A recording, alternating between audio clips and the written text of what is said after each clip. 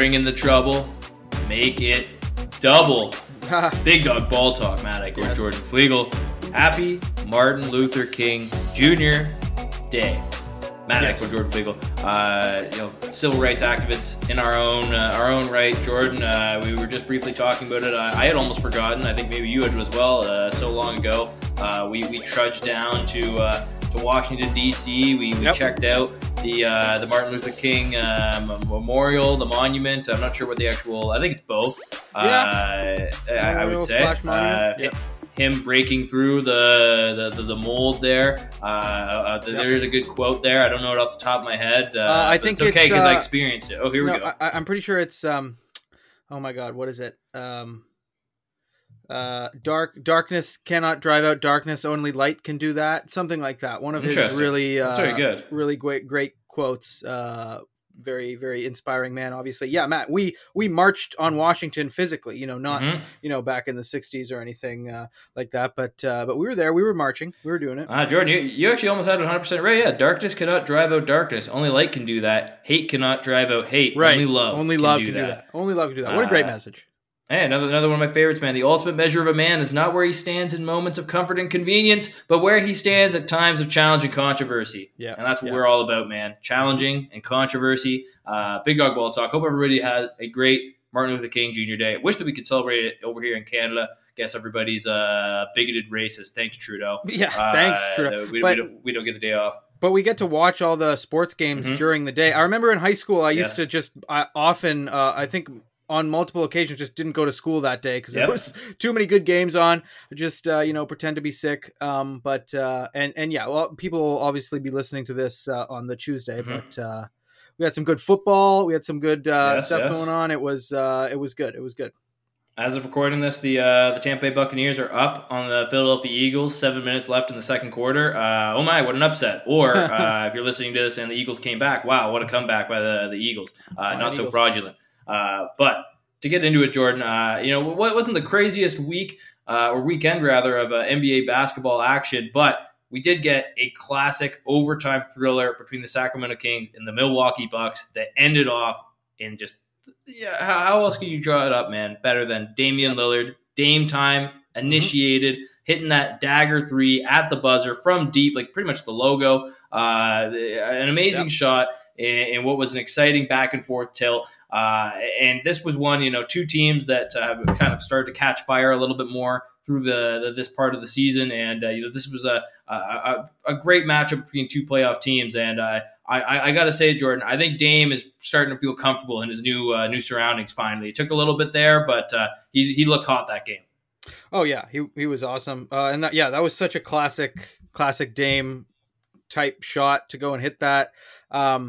And it was, the way it happened too was crazy because it looked like it wasn't really going to be his night. A few times when late in the game, I think it was in overtime or either in overtime or late in the fourth quarter, he just got picked at half court by De'Aaron Fox, who just went on a run out, scored easily. Wasn't having the best game of Dame's life. He was, 9 for 23 overall still in this one, but then in overtime, hit a huge three to sort of keep them in it. And this one was classic. Gets it into Lopez, kind of evades everyone, takes like an extra long kind of sidestep, and he's so good at hitting those off balance deep threes. Like it's almost even more impressive than Steph, because Steph's shot, it kind of comes from his legs. Like Steph's never really floating in the air when he shoots it. He got a bit of lower release. It's like faster than anyone's ever seen, but Steph kind of shoots from the floor. But Dame just gets up there and he has this insane elevation and he's like floating to his left. But somehow, like he's done so many other times, just fucking bangs it right at the buzzer. It was awesome. I mean, it showed how dangerous, it was another demonstration of how dangerous the Bucks really can be when you've got not just Giannis at the end of the game, who still was getting to the rim at will, had a triple-double in this one. But you've got, this other killer in Dame who can hit it from the outside, something Giannis has never been able to do himself. It's just, something they've really never had from a guard. They've always struggled to find that kind of reliable outside shooting, and they definitely got it in Dame. Yeah, I mean, Eric Bledsoe was close, but not quite, not quite. Yes. but no, it was an awesome game too. And on the other side, I mean, De'Aaron Fox was incredible yet again. At the end of that one, with just every single floater he puts up seems to just bottom. It was awesome. But kids, make your free throws. It was a miss from De'Aaron Fox and from Malik Monk. But Malik Monk 0 for 2 on that in that overtime. Just set that up because I think it was 33 seconds left. And the Kings were up 4, and then they go 1 for 4 on the remaining free throws. Brookie the Wookie hits 1 3, and then Dame gets that buzzer beater. Yeah. So you make at least, even if you make one more, you're at the very least going to double overtime here, but you probably come out with the win. So yeah, make your free throws, kids. Practice those ones. Remember that drill we used to do when we dribble around the outside of the gym? You'd have to stop at a basket. If you make it, you can stay. As soon as you miss, you got to go all the way around again. We did a lot of fucked up free throw drills. For all the viewers at home, none of them worked. Our last team that we played together, Jordan and I think that our 3-point percentage was better than our free throw percentage. It was pretty close. Which is impressive. We could these white boys, these honkies could shoot from deep. Exclusion of Tyrone Bristro and Mikel Jordan, but yes. The boys we could stroke it from deep, but we couldn't hit a fucking free throw to save our lives. The one that I always think that maybe Malik Monk and De'Aaron Fox need to do, and I think they could their foot fire would look nice, man. Hold the ball over your head, and you got to chop, and then someone's got to make 2 in a row, or else you're going to keep going. You just keep going forever. Mm-hmm. Yeah. Our producer Alex, he was very. I remember he was very animated whenever someone would miss when it was finally done. He'd slam the ball down and be like, it was great times, old high school drills, but make your free throws at the end of the day. And I mean, also the punctuation on this one was the Mike Brown ejection, which was so funny. Really got into that guy's that I think I'm pretty sure he's a new ref. This is his first full season. I forget what his name is, but Mike Brown really let him have it. And then pulled up the laptop at the end in the presser, which was just great stuff. I think Darko's speech really is inspiring coaches to come out and just, be more honest, let it all out there. And I love it. I wish every coach would, be like that at the end of every game. But I mean, end of the day, awesome, showing from both teams here to put up in the 140s. Dame time got it in the end, man. Yeah, well, Monk and Fox just didn't have that clutch gene, that choke it a little bit there. But that Mike Brown ejection, to go back to it a little bit there, Jordan, I mean, because that is a big swing in the game. Was I think just after halftime that he gets ejected and they play the rest of the game without him. That's a tough one. I just think it's weird because, again, to go on to that, he has that little mini tie. It was very classy, I would say. Mike Brown kept it classy, and he's not he's not a soft-spoken guy. I mean, you saw when he got into the official's face, like he was ready to go. He was fired up. But I thought the weird part was that, through the ejection, like I thought it was a good speech. He made his point clear. He had the facts that he was backing it up with. And I totally agree. For anyone who hasn't seen his post-game comments, he said, the one of the biggest concerns was that, players were saying that the refs were saying that you had to go vertical up, both hands in the air, whereas, a lot of the times guys are only going one hand up, one hand kind of towards the pelvis or a forearm out, and that should be a foul. It is a foul by definition by the rule book, but the officials just seem to kind of pick and choose, and I think that this is another case where it's the egos of referees, and I don't care who you are. You can be a referee if you're listening to this. I hope you don't have an ego, but in my lifetime, I've seen enough referees that have egos. Death. It's just it's tough to watch because and that's what Mike Brown even says. He says they clarify, they say exactly what they're seeing, they say this and that, but then one ref tells you one thing, the other ref tells you another, and then you really don't know what the fuck is going on. So I understand the frustration there. My confusion throughout this whole thing was that when Mike Brown gets ejected and he goes at him, the play that he's like saying, like, oh, the verticality, that was part of it, or De'Aaron Fox getting his arm hooked, that wasn't even when he gets ejected.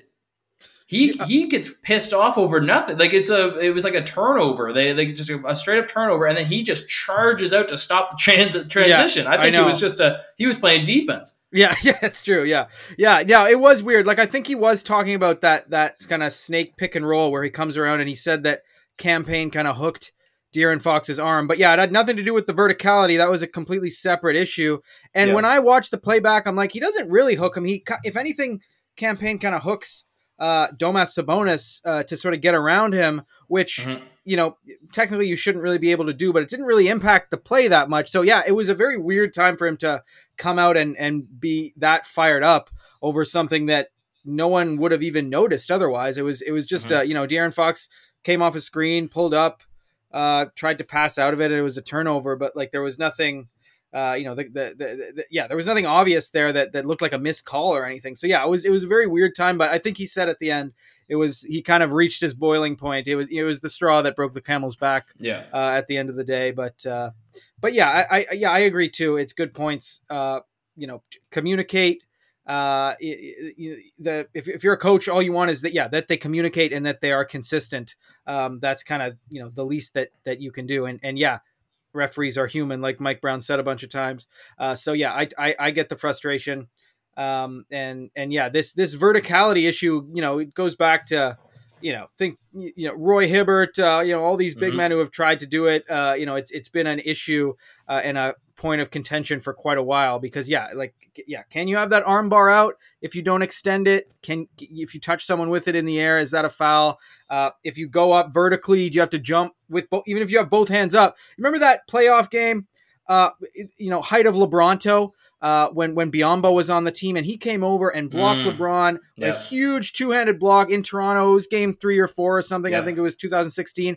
That was called a foul, even though it was completely, vertical, but it's because he jumped from one spot and ended up somewhere else. So there's a bunch of different things. And if Mike Brown's right that he's getting different, explanations from different refs, the NBA's got to tighten that up. They've got to, at the very least, all be on the same page about this shit. Otherwise, you're going to see more of these tirades.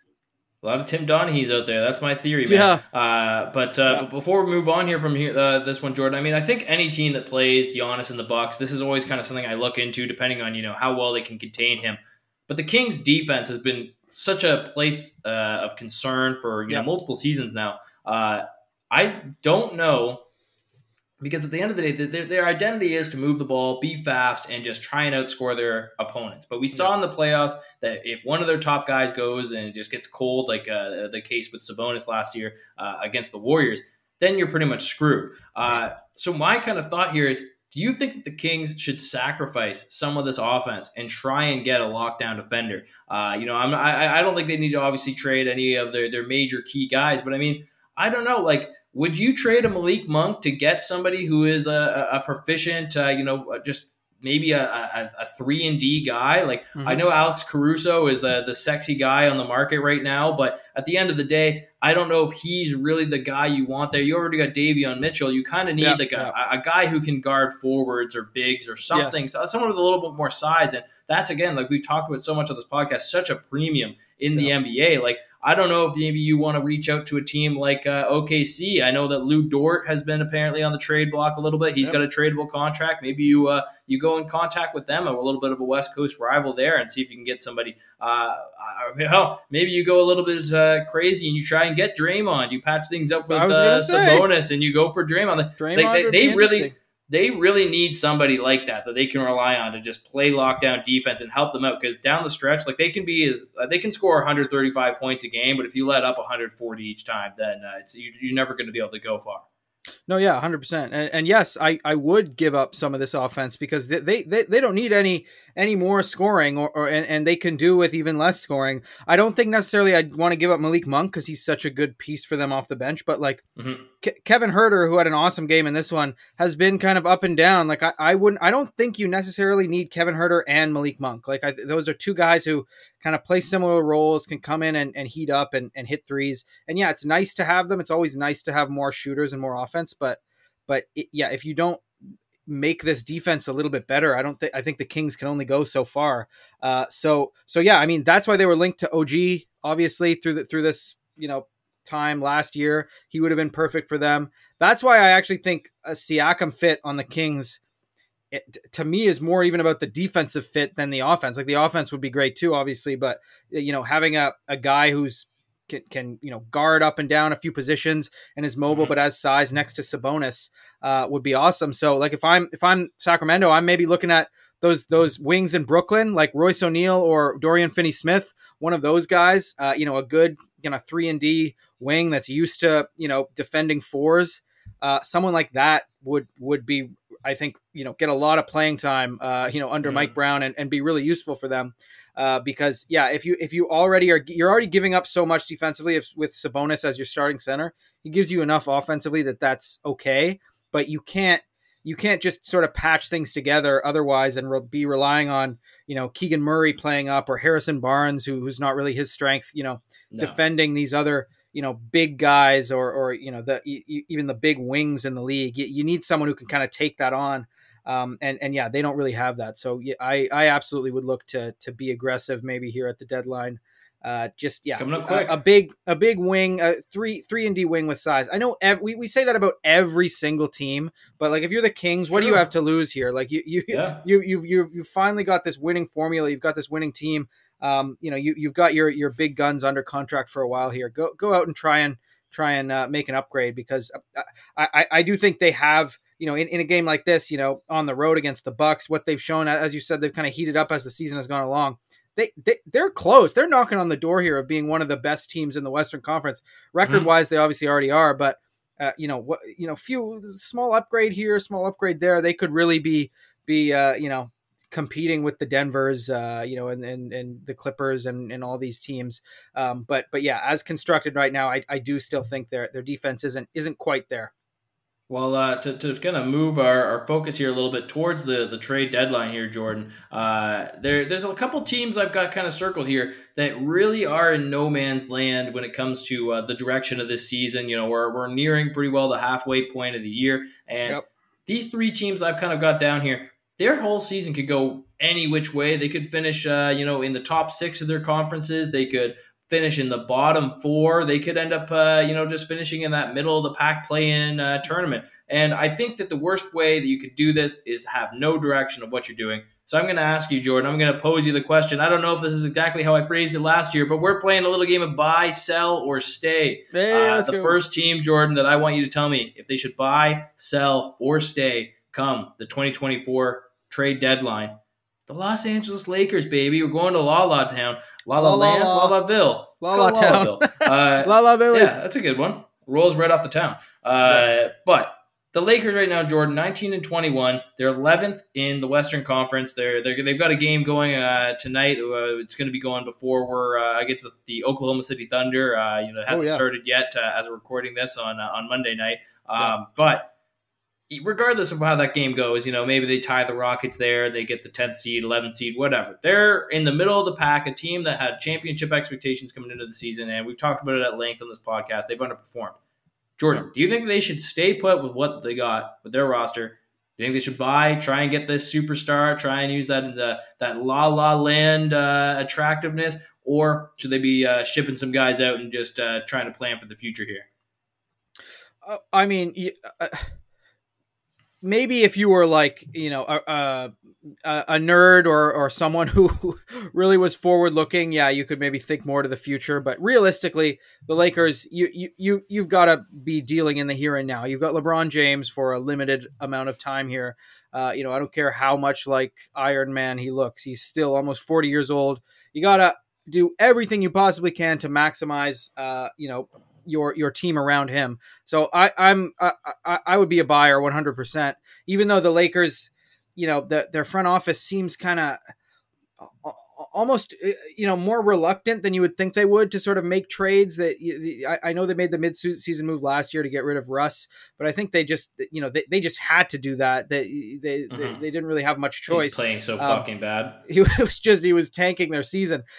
This year, I really do think that they wanted to, coming off a Western Conference Finals berth and making the moves that they made in the offseason, I really think they fully expected to be so much better than they are right now. Like, I don't think they wanted to be in this position where they have to be making moves. And obviously no team wants to be in that position, but I really think they thought that they'd be, up, fairly comfortably in the playoffs already and wouldn't need to make this type of move or these type of moves. But I think it's clear that they do, because it's not like you can look at yourself, in some of these, past years, and people have been making this point in the last few weeks.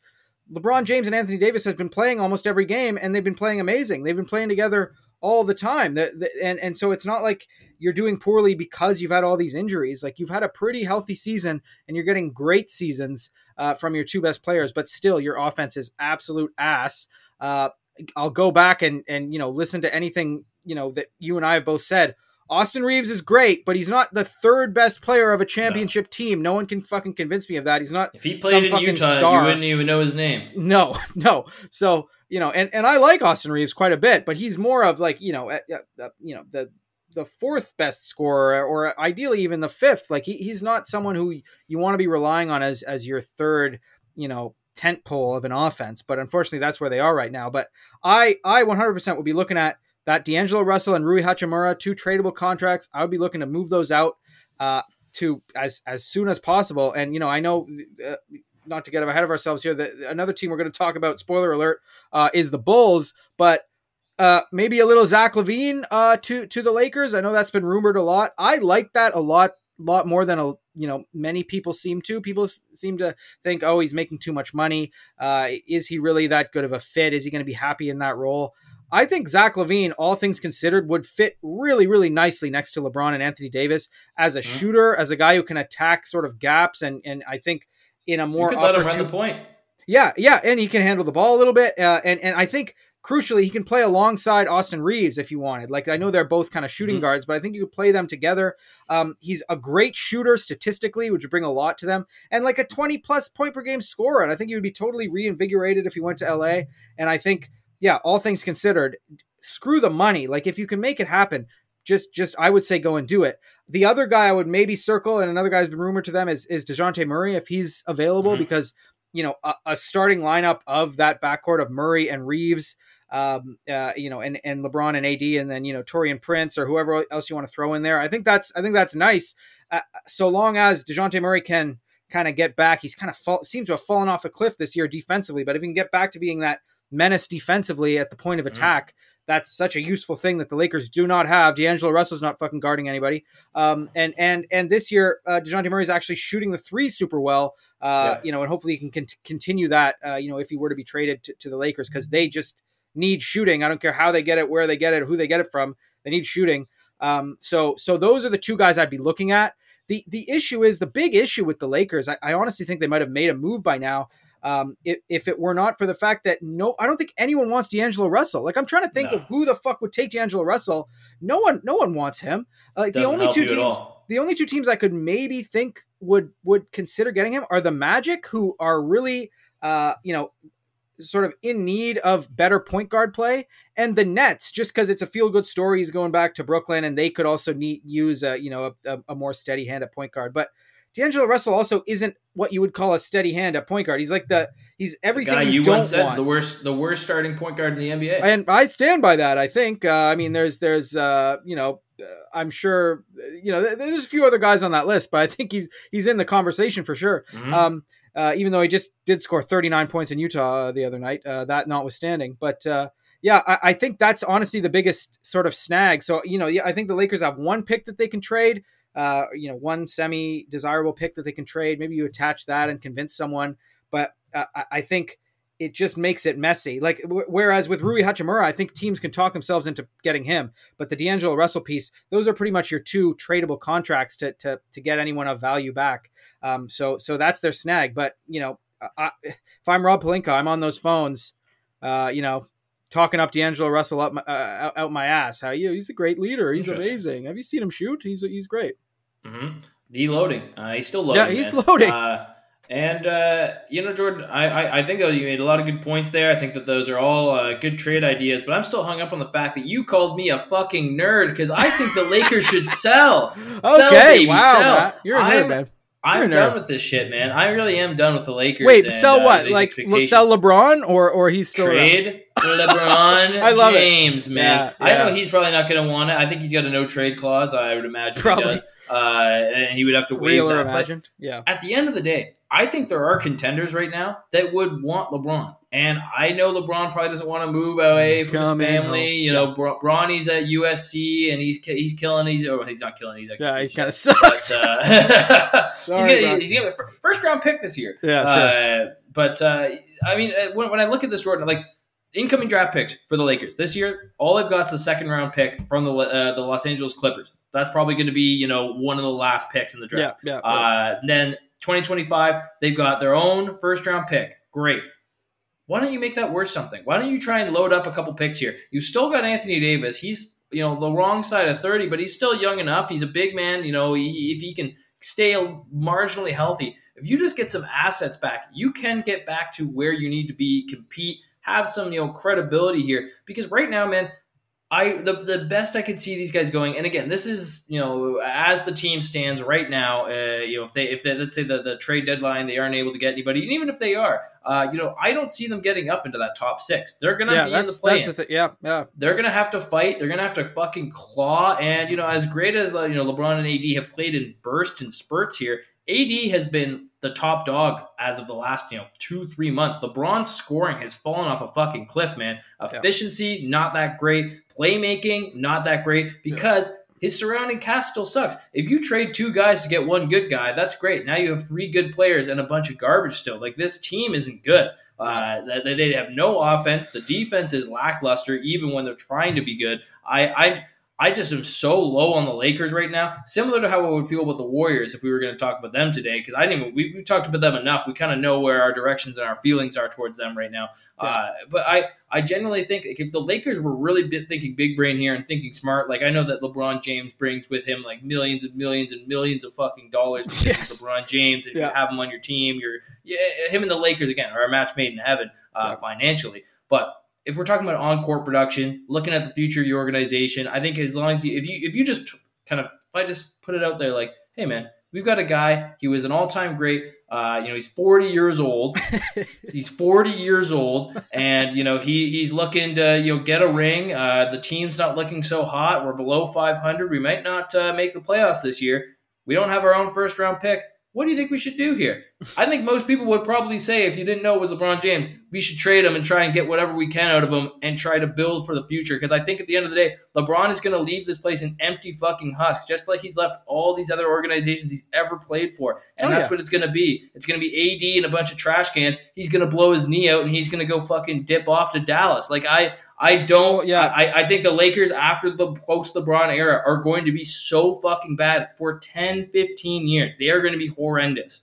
Well, hey, man, then that's maybe partially an argument for getting someone like Zach LaVine, even if you're depleting your depth, because then at least, LeBron leaves, then you have Zach LaVine and Anthony Davis, potentially. That's an okay duo, whatever, even DeJounte Murray, whatever. But yeah, I mean, I agree too that even though I think they should be buyers, I think they should be buyers. It's not even that I think they should be buyers. I just feel like in their situation, they kind of have no choice but to maximize around LeBron. But as buyers, even if they were, best case scenario, you can go and get fucking DeJounte Murray and Zach LaVine. I agree. That's a lot of your depth that you're giving up then, which already isn't great. And then, at best case, you're still going to have to be going through the play-in. You're going to be playing a lot of teams that are just flat out better than you. It's going to be tough. Like the guard in the West is changing. You've got the Timberwolves and the fucking Thunder are now at the top of this conference. Seems like out of nowhere, they've just been shot out of a cannon, whereas they were both kind of still a joke a couple years ago. Where the fucking Lakers and teams like the Lakers and Warriors thought they could just have a cakewalk through the West. There's just teams who are just better, no matter what the Lakers do. So yeah, they're in a tough spot either way. Well, to move on to the next team here, Jordan, a former club of LeBron James that I had mentioned before, they're actually riding pretty high right now. 4-game winning streak. They're 7-3 in their last 10. The Cleveland Cavaliers are sitting 4th in the Eastern Conference right now. They're still tied with the Miami Heat and the Indiana Pacers record-wise, and are right in there with the Knicks and the Magic. The Knicks being a half game back, and the Magic 1 full game. The Eastern Conference race is so tight right now, and we've already seen the Cavs deal with quite a bit of injuries. Darius Garland and Evan Mobley both been out for quite some time here now. Donovan Mitchell has had some speculations on how long he's going to be sticking around in Cleveland, how well he fits with this team when they're fully healthy. I mean, there's a lot of question marks, so I want to pose the question here, Jordan: buy, sell, or stay for the Cleveland Cavaliers? If I'm the Cavs, I mean, and I would have answered this, in all of or last year as well, sort of when they first put this team together. I still think they need to buy. Like, I still think they're not quite where they need to be in terms of a complete contending team. I know they got out and they got Max Strus, which kind of addressed a big hole that they had. But that's like putting a little bit of paper towel in the bottom of your leaky ship. It helps, it buys you a few minutes, but it's not gonna change anything in the end. And so I still think they just have a glaring hole in the middle there. And I think they need to address it. Get a try and be aggressive to get a better three. A better small forward, but there's not really that many guys out there who are available like that right now. Everyone's kind of already spoken for.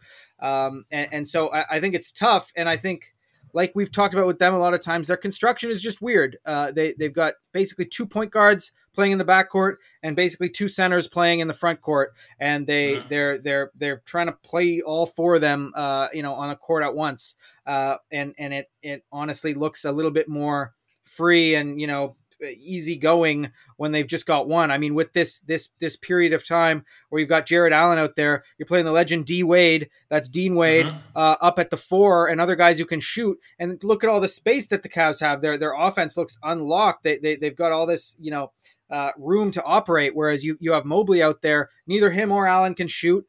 You're a good defensive front court there with those two, but offensively it's just kind of been a mess. So if I'm them, I don't know. I'd look to see. I'd take calls on Jared Allen because I do believe that he's been heating up a little bit too without Mobley in there. He is, and it might be a sell high situation because at the end of the day, if you're the Cavs, I still think they've seen enough from Evan Mobley that he's kind of their big man of the future. Even though Jared Allen's still only like 25 years old himself, I think it's tough to have to move either one of those guys. But I think, if you're going to keep one of them, it's going to be Mobley. And like we've said many times, he's just got to be a center until he has some sort of crazy, shooting season where he proves that he can stretch the floor a little bit. Evan Mobley has got to be a center. And I think if you were to trade away Jared Allen, you'd kind of free up that spot for him and maybe, fill out your forward depth a little bit if you're them. So, I mean, my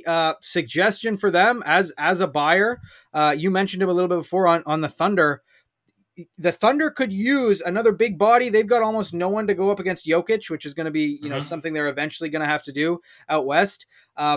Maybe the Thunder would want Jared Allen. He kind of fits their timeline as a big body. He could play next to Chet or backup Chet or whatever. And then the Cavs in return would get Lou Dort and maybe throw in Cason Wallace to sweeten the deal. I mean, I don't think OKC would want to give up Cason Wallace, but this is, I think getting Jared Allen over Lou Dort is a bit of an upgrade for them. They'd have to kind of sweeten the pot a little bit for the Cavs, but then the Cavs get some more guard depth, especially in light of Ricky Rubio, retiring. He was a signing, of theirs who, back when they did that, they thought he'd kind of be running their bench. They don't really have that, sort of aspect of their team anymore. And Cason Wallace is a hell of a defensive guard with some size, which they don't fucking have. And then you get Lou Dort, who can so you can throw them on the Jason Tatums and the big wings that you're going to face in the East. So that could maybe be a move to help both sides kind of fill weaknesses, but it's not, I don't think there's like a clean fit out there. Again, OG Anunoby's off the board now, but if I'm the Cavs, I am, especially if you're trying to convince Donovan Mitchell to stay and re-sign with you, I'm being aggressive, going out and trying to buy, get some more forward depth and be able to compete. Because just like the Kings, who have this sort of, they're a good team, but they have this defensive, issue that's holding them back. I think the Cavs have still some lingering issues that are just kind of holding them back, mainly size and someone to defend the big wings and actually go out and, hit some shots on the other end that's not a very small human like Darius Garland and Donovan Mitchell. So yeah, I'd be buyers. See, I'm kind of in the middle of that, Jordan. Like I hear what you're saying. I think they should be buyers, but also sellers. It's just the retooling, man. Okay, I feel like, and I've said this before about my feeling on, and I think you agreed with this as well in the past. that you just need to find a way to be a little bit more textbook, a little bit more classic here. Yeah. The structure of this team, with like you said, it doesn't work. The Garland and Donovan Mitchell backcourt, very flashy, very exciting, fast paced, a lot of outside shooting. Yep. Fuck all defense. Yep. Anybody and their mama can score on them. It's not the best looking team when they've got their backs against the wall here. Yep. And I think that they should go out there and maybe they've got to make two choices here. They've got to decide between Garland and they got to decide between Mitchell. Between those two guys, one of them's got to go. Yeah. Loser leaves town. Cage match. And then you do the same thing with your bigs. Yep. Mobley and Allen. And I think it's pretty clear that Mobley should be the guy for the future. He should not be a power forward. He's not fast enough. He can't do it. Yeah. It was cool for a little, that Twin Towers motion back there. I love where you can just beat teams up when you're really tall and really big. And I like that for certain sets. But it just doesn't work. Like, if you're going to have a guy like that, you have to have a little bit more mobility, a little bit more speed. And while Mobley is decent and Allen can really move, it doesn't work, and especially if neither of them can really shoot from deep or anything. Like, I just don't think it works. So I think you have to find a way to trade one of each. Doesn't matter what way you want to do it. Again, I assume what makes most sense is to move Jared Allen. I mean, you could make an argument for why you would keep Garland over Mitchell or Mitchell over Garland. I think realistically, if you're smart, the Cavs would rather trade Garland. I know he's a little younger, but I mean, it's Donovan Mitchell. I mean, this guy's shown that he's one of maybe the top 10 scorers in the NBA. A proven leader on playoff teams. He's shown out and he's balled out in the playoffs. I think that would be the guy that I would look for. And if you could, I think you could probably make a 3-team trade, a giant blockbuster trade with a team. Let's go.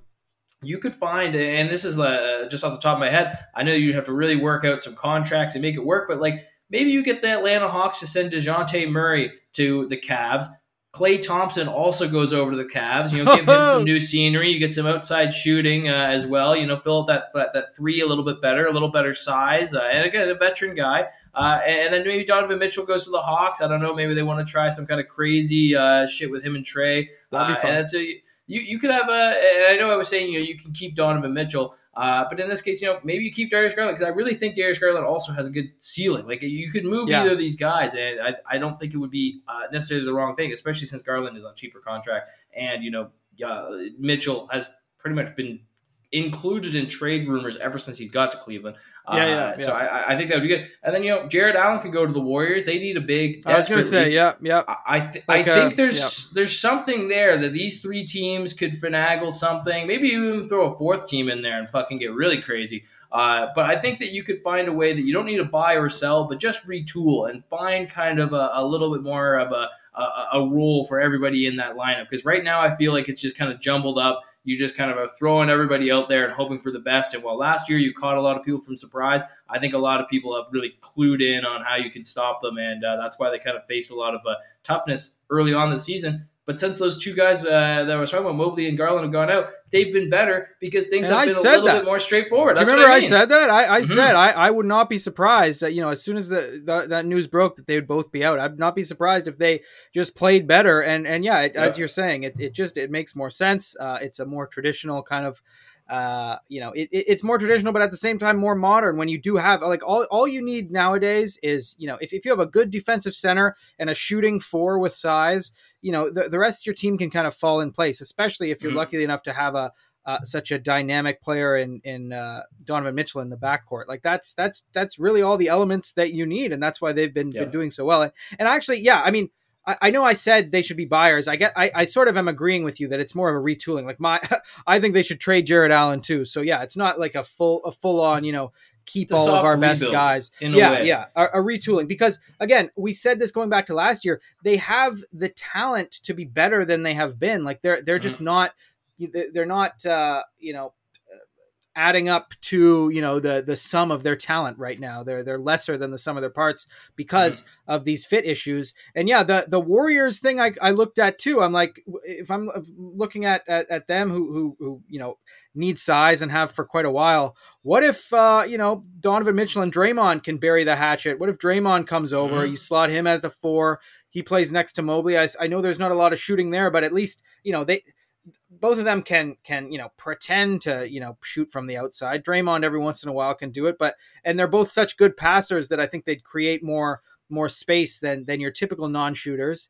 And then if you threw in a little homecoming, a little homecoming that never was, Andrew Wiggins back to the Cavs, then I think going out the other way it was Levert, Niang, and then obviously Jared Allen going the other way. The Warriors would get some more depth. They get some size and just try something else because we know how desperate they are. So yeah, I think there's moves out there, but yeah, I agree. I'm not necessarily sellers or buyers for the Cavs, but yeah, a retooling, a reworking of their talent, I think would do them a lot of good. Well, on the last team we're going to talk about here, Jordan, a team that as we speak, as we're recording this right now, actually has lost to the Cleveland Cavaliers 109-91. It was a close game early, but it didn't look like it was going to end up happening for them. But the Chicago Bulls, you had alluded to them a little bit there as well. A team that is really just deep in like two guards right now. Colby White really starting to come out, and this has been a breakout season for him. I can't believe that he's actually playing well. I had written him off 2 seasons ago, and then you look at Zach LaVine, a guy we've talked about plenty here, and even old man DeMar DeRozan, still kicking around, giving you 20 points a night, and he's a reliable guy that I think a lot of teams would like on their squad. But at the same time, Jordan, they haven't been horrible. I mean, with the loss, they're still they're just under 500. They're in that play-in mix right now, but they've been 6-4 in their last 10. It's not out of the realm of possibility that they send off maybe a couple of those guys and try to get better. Like, I don't know if you trade LaVine and you try to make it kind of a win-win deal with somebody, but this is a team that really has a lot of possibilities, and I'm interested to see what you think. Should they buy, sell, or just stay and play with what they have? Because again, at the end of the day, they do have they're deep, and it's kind of been working. So I don't know. Yeah, I mean, I remember when Zach LaVine had his 51-point game, and they still lost to the Pistons. That's so funny to think about now. Earlier in the season, the Pistons got a win, another win. Yeah, they did. The Wizards. They did the toilet bowl. Yeah, but it's funny too how seasons can change. We're such a reactive culture. The Pistons at one point on this young season, I think they were 2-1. We were like, oh, they look good.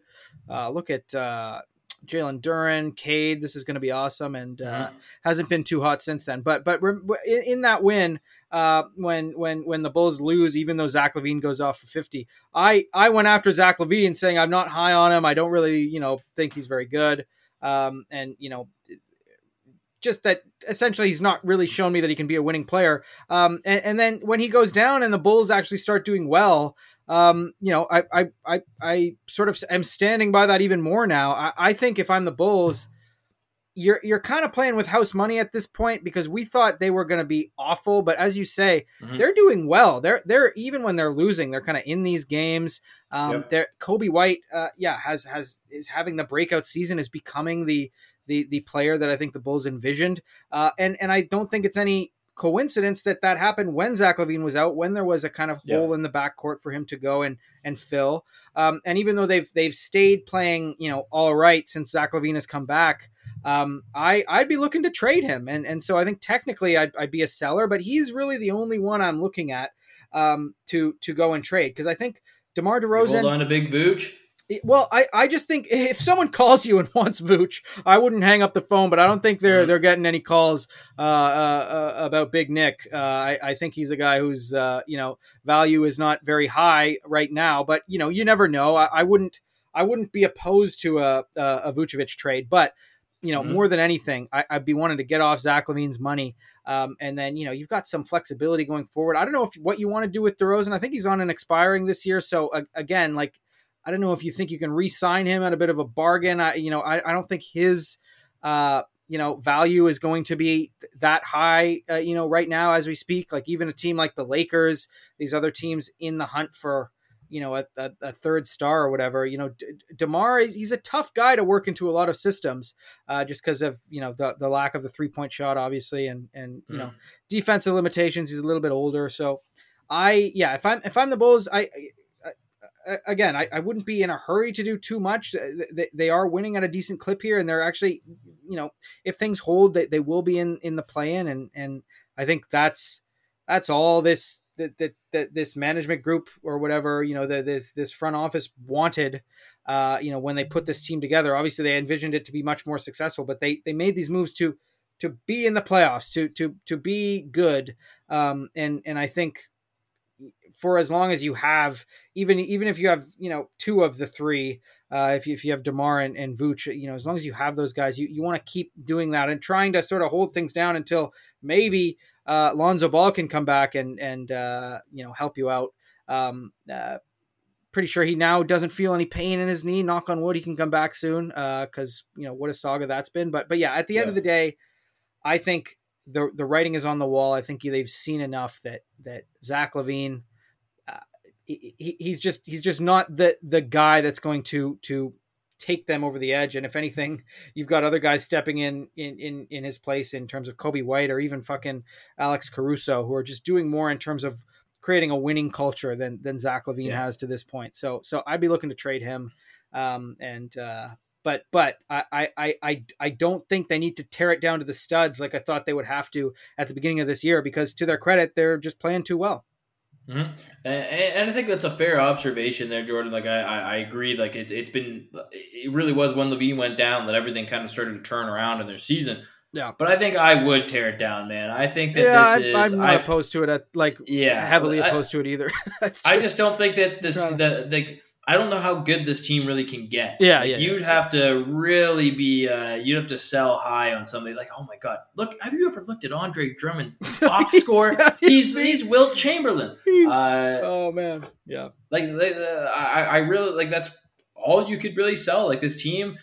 Outside of their big guys, they don't have any real depth. It's a pretty lousy squad. I mean, we didn't even really mention Alex Caruso. I mean, the bald eagle, like we said, the belle of the ball. This trade deadline, everybody wants him. Only one person's going to take him home, though. But right now, they've got their own first-round pick next year. They would have Portland's, but that's lottery protected, and there's no fucking chance Portland makes the playoffs. Sorry, Trailblazers fans. But then even after that, man, they don't have a 2025 first-round pick. And that could get ugly. So I think right now you just cut your losses, try and get what you can. If you can get one first round pick for DeMar DeRozan, I say you fucking take it. You try and match the salary however you need to get it done, $30 million. You just take the pick. Zach LaVine, Lakers, give me whatever the hell you have, or whoever else is interested. I pretty much think everyone on that team can be traded, except for and again, crazy to think like Mr. White. I think you hold on to Kobe White a little bit longer. I think you see what you can get out of him. Whether this is him benefiting just in the system, playing with some of these other guys, or maybe this is him kind of emerging and showing himself as a legitimate, kind of an all-star caliber guard. Because he's been filling up the box sheet, assists, crashing the boards, trying to hustle on defense, and he can score the hell out of the rock. Good outside jump shot. So I'm not saying that by any means you should build around him, but to have him as a complementary piece on a team that is rebuilding, I really think could be beneficial to a lot of people. And then at least you still have a guy who's a homegrown talent. You have someone who's acclimatized to that system and can really help with all these new guys that kind of come in. And that's really the only thing that I think makes sense at this point, because we saw that the 2 seasons ago, the first year of Big Dog Ball Talk, when DeMar DeRozan had them at the number 1 seed and it looked like he might win the MVP, and then they end up getting swept by the Bucks. It's over. They tried this whole experiment. It failed. It was cool. It was exciting, but I think I'm done with it. I'm ready to cut ties with it. And I'm sure a lot of Bulls fans out there are ready to do it as well. I mean, hell, the Warriors, I think we talked with them one more time. I know that Steve Kerr even said, maybe we need a 7-footer that can score, or a 7-footer that can shoot. Nikola Vucevic. That's actually the one place it would be very interesting, because him and Draymond in a front court would be that's a nice pairing. That's kind of the ideal guy you would put next to either of them. So yeah. At the end of the day, I mean, I don't know. I'm trying to be, optimistic for the Bulls organization that's been so bad. Like, can they go through another rebuild? I mean, they kind of have no choice at this point. It's inevitable. I don't know. In my mind, maybe they want to prolong it. One more little, few $1 million from your play-in plus 4 playoff games, probably at most, and then tear it down. But yeah, I'm not fully opposed to just tearing it down right now, because there's nowhere this team's actually going at the end of the day. Yeah. Unfortunately, you hate to see it for my guy DeMar, but it is what it is. Free DeMar. But Jordan, to move on here, do the Bulls really deserve to get this monkey off their back, to really get themselves a fresh start? Because they had the Ring of Honor, the inaugural one, announced, and it seems like the Last Dance has poisoned all you sheeple's minds. Yes. All you Jordan stands out there. The widow Jerry Krause booed by the Chicago Bulls fans in attendance there.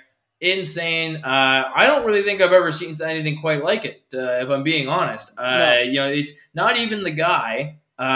Just his poor fucking wife. The widow sitting there just trying to. I believe it was what might have been. I think it was Ron Harper that was trying to kind of show he was there, support her a little bit. Yeah. But that was one of the most disgusting. I honestly thought maybe it was fake at first, but I'm like, okay, this is brutal. Again, this is an old woman. She's crying, for God's sakes. Again, the guy made some comments that were, not 100% true, but also not 100% false, and just happened to beef with Michael Jordan, who, again, is a notorious asshole. So I don't know why this documentary that was put out, and if anyone who's watched The Last Dance, great documentary, because they had film that was, they had hours and hours and hours of this behind-the-scenes footage. It was put together beautifully. Yeah. But it was propaganda. It was Michael Jordan's puff piece. The whole fucking thing was to make him look good and make everyone else look shit,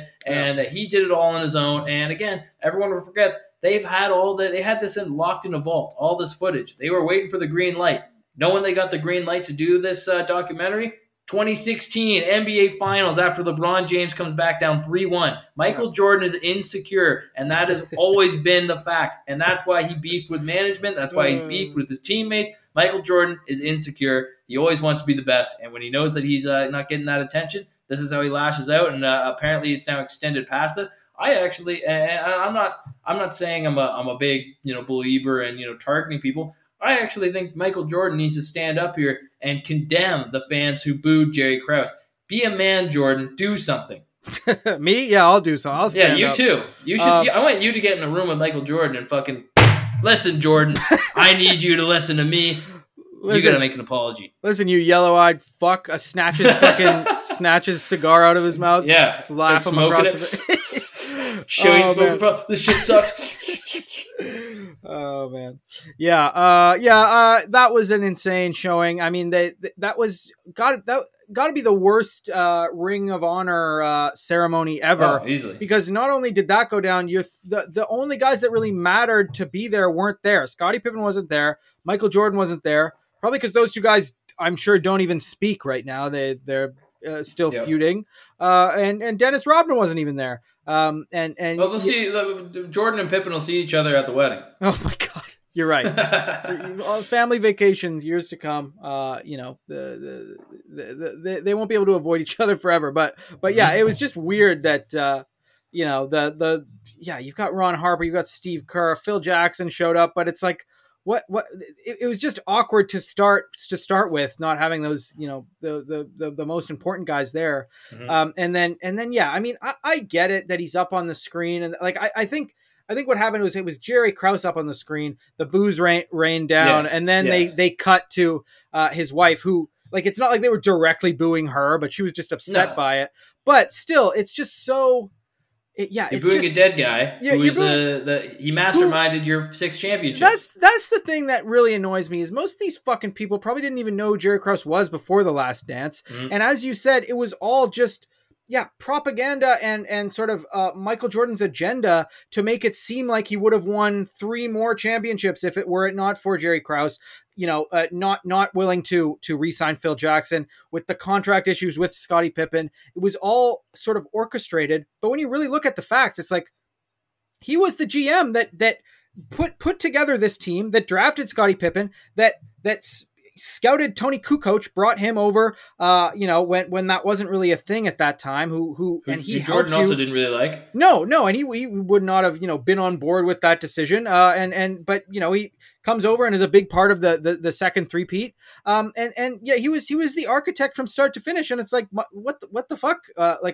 It's just because of this, as you say, propaganda sort of, whole narrative that the Michael Jordan pushed, just, from himself. There's no other, sources that this is coming from, that Jerry Krause was an asshole and, did it was his fault that there weren't more championships. But it's like, dude, and it's not even, you can't even blame Michael Jordan at the end of the day. It's the people who kind of have fallen for this and really would actually feel it so strongly that they'd go out there and boo. Michael Jordan's going to be who Michael Jordan is. He's always been, a competitive psychopath. But it's just a bad look from everyone all around and it's just, it completely ruined the night, which already wasn't going well. And then to finish it all off, they get smacked by the Warriors, one of the worst teams in the league recently, on their home court. And it was pretty bad. And I just feel so bad for this woman. My God, I'm forgetting her first name, but the Krause widow, as she'll be known, Mrs. Krause. Because she obviously doesn't fucking deserve this. She's, as you said, she's just there trying to. I'm sure she was invited. She might have even said to them, "Oh no, I don't think I'll come. What if I?" And they're like, "No, don't worry. Come on down. You're gonna get a warm welcome. You'll love it. It'll be so fun. Everyone loves Jerry." It's like, boo. It's bad. Come on, Chicago, do better. I mean, they wonder why they've had such a cursed sports history so much of their time. Just rude. It was Philadelphia with that crowd. Well, yeah, exactly. But too bad. To cap off the podcast here, Jordan, a brief take. Want to get it from you. The NBA draft moving to a 2-day event. Why? How fucking stupid. Yeah, how stupid. Who want to sit there for 2 days? Give me one night. And it's like the NFL and the MLB and the NHL, like the other major four sports, all have multiple day drafts. Yes, drafting a million players. Yeah, there's like 7 to 10 rounds of drafts. Like, of course, there's going to be fucking multiple days. You can't do it in one night. A 2-hour broadcast is plenty. Now they've stretched it to 3 last year. Like, how awkward is it going to be? The memes, like, if I was invited to the NBA draft now, I wouldn't fucking show up unless I knew I had it in writing I was top 5 pick, because you don't want to be the guy who shows up to draft night day one and then you don't get drafted. You have to fucking go walk home in your draft suit without a draft cap. Nothing. You will get roasted alive. I'd stay up all night. And it would ruin it. Yeah, I would be horrible, man. Like I think this is a stupid idea. I think this is another. I don't know what they're thinking. Like, maybe they'll make a little bit more money because it's now a separate broadcast. I guarantee day one of the draft now is going to be even longer, which doesn't need to be the case. I'm 100% out on this.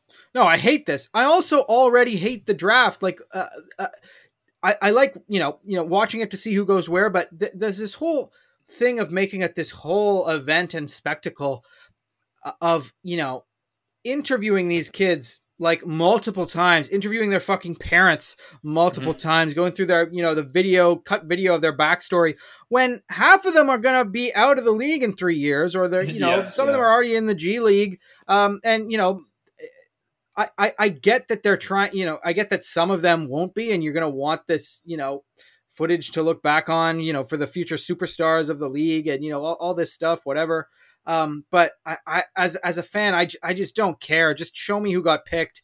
Give me one interview, with each guy, and then let them go their separate ways. I think it's ridiculous that and especially if the whole second night is just that's just going to be the second round. Yeah, like, am I going to really sit through the second round of the draft? Like, they're just gonna continually flash on the screen. Nikola Jokic was drafted in the second round during a Taco Bell commercial, by the way. So don't switch channels here. I promise this is exciting as fucking Mark Tatum comes up and reads out the fucking names.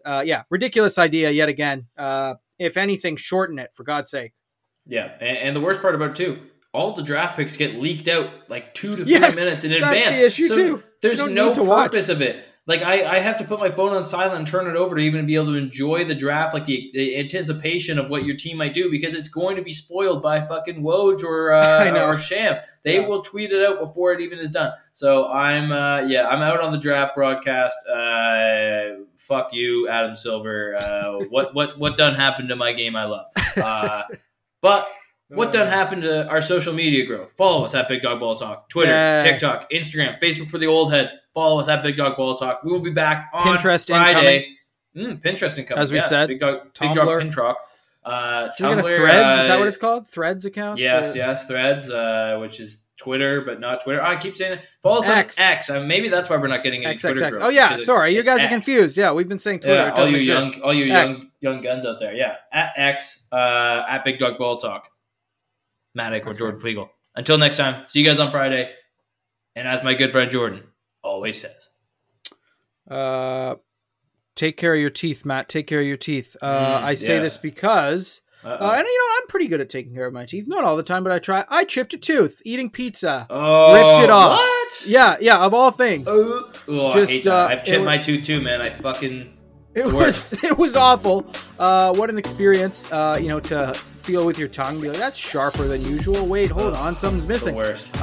But I got it filled in. Shout out my girl, I forget her name, at the emergency dental clinic. But all is good now. But take care of your teeth, everyone. Brush twice a day, floss, all that stuff. Do it all. Gargle.